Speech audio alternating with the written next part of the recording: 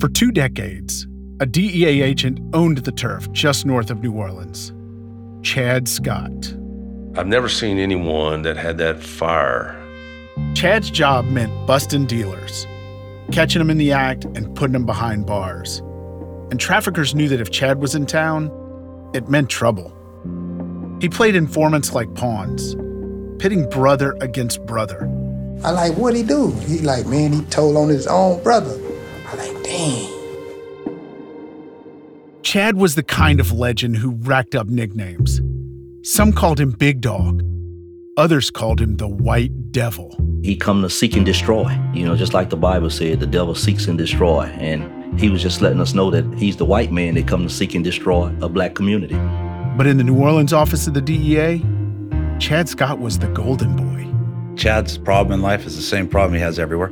He's just better than everybody else at it, so he follows his own rules. He outperformed his colleagues. His bosses loved him.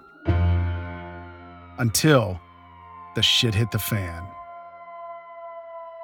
2 guys on Chad's hand-picked team were caught selling drugs and stealing money. And Chad found himself the target of a federal investigation. This is bullshit. I've never been accused by one defendant of any of this shit, ever. The DEA is notoriously secretive. They wouldn't tell us anything about his case. So instead, we met with drug cops. I started hearing things about the way he would do his cases. Chad's group never did wiretaps, but yet they seized huge amounts of narcotics. The story of Chad Scott says a hell of a lot about the DEA. You look at his career and you might see the greatest agent in the South, or you might see a criminal. I said, Chad Scott's a dirty motherfucker. He says, what do you mean? I said, I'm telling you, Chad Scott's a dirty motherfucker.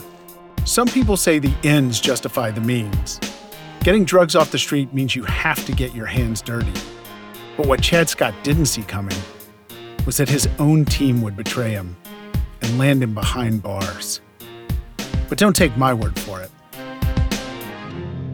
There's already guys in there beating on the window, screaming my name.